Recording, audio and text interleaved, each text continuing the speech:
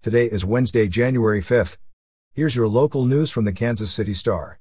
Today will be mostly sunny with a high near 26 degrees. Here's today's top story. As students return to class this week, Kansas City area health and education officials warn that schools will have a hard time remaining open amid rising COVID-19 cases, staffing shortages, and weakened mitigation protocols. Steve Stites, Chief Medical Officer of the University of Kansas Health System, delivered a stark message on Tuesday as children head back to their schools, many of which no longer have mask mandates.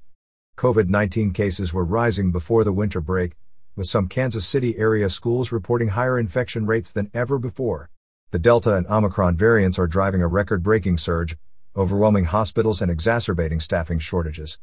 The KU system, one of the largest area hospitals, has more than 500 employees out on temporary leave due to COVID-19. The hospital employs more than 13,500 people, and in many areas the political will to continue mandating and enforcing mitigation measures has run dry.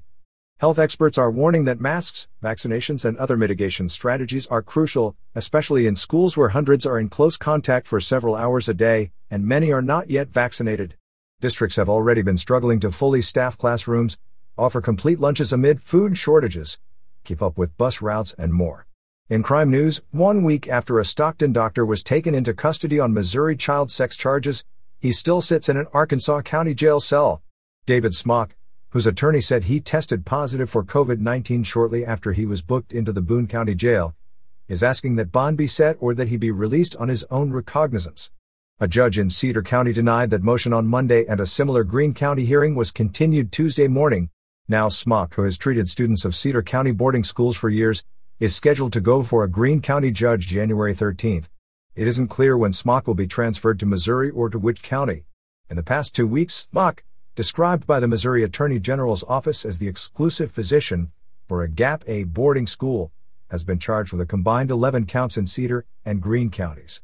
Warrants were issued for his arrest before Christmas, and U.S. Marshals took him into custody December 28 in a Harrison, Arkansas, rent-by-the-hour motel room.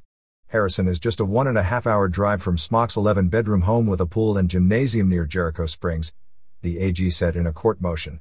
And finally, in business news, a massive mixed-use development along 135th Street in Leawood that has drawn the ire of neighbors over the past 2 years won preliminary approval from city leaders this week, despite their own split on the plan.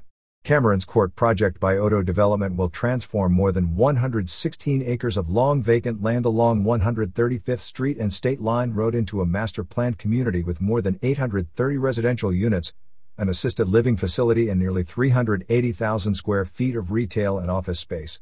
The east side of the project along State Line will be dominated by office and retail space, while the western end of the acreage will be anchored by a 2-acre central park surrounded by about 650 luxury apartments, more than 80 brownstone homes, and dozens more premium duplex villas, condominiums, and single-family houses.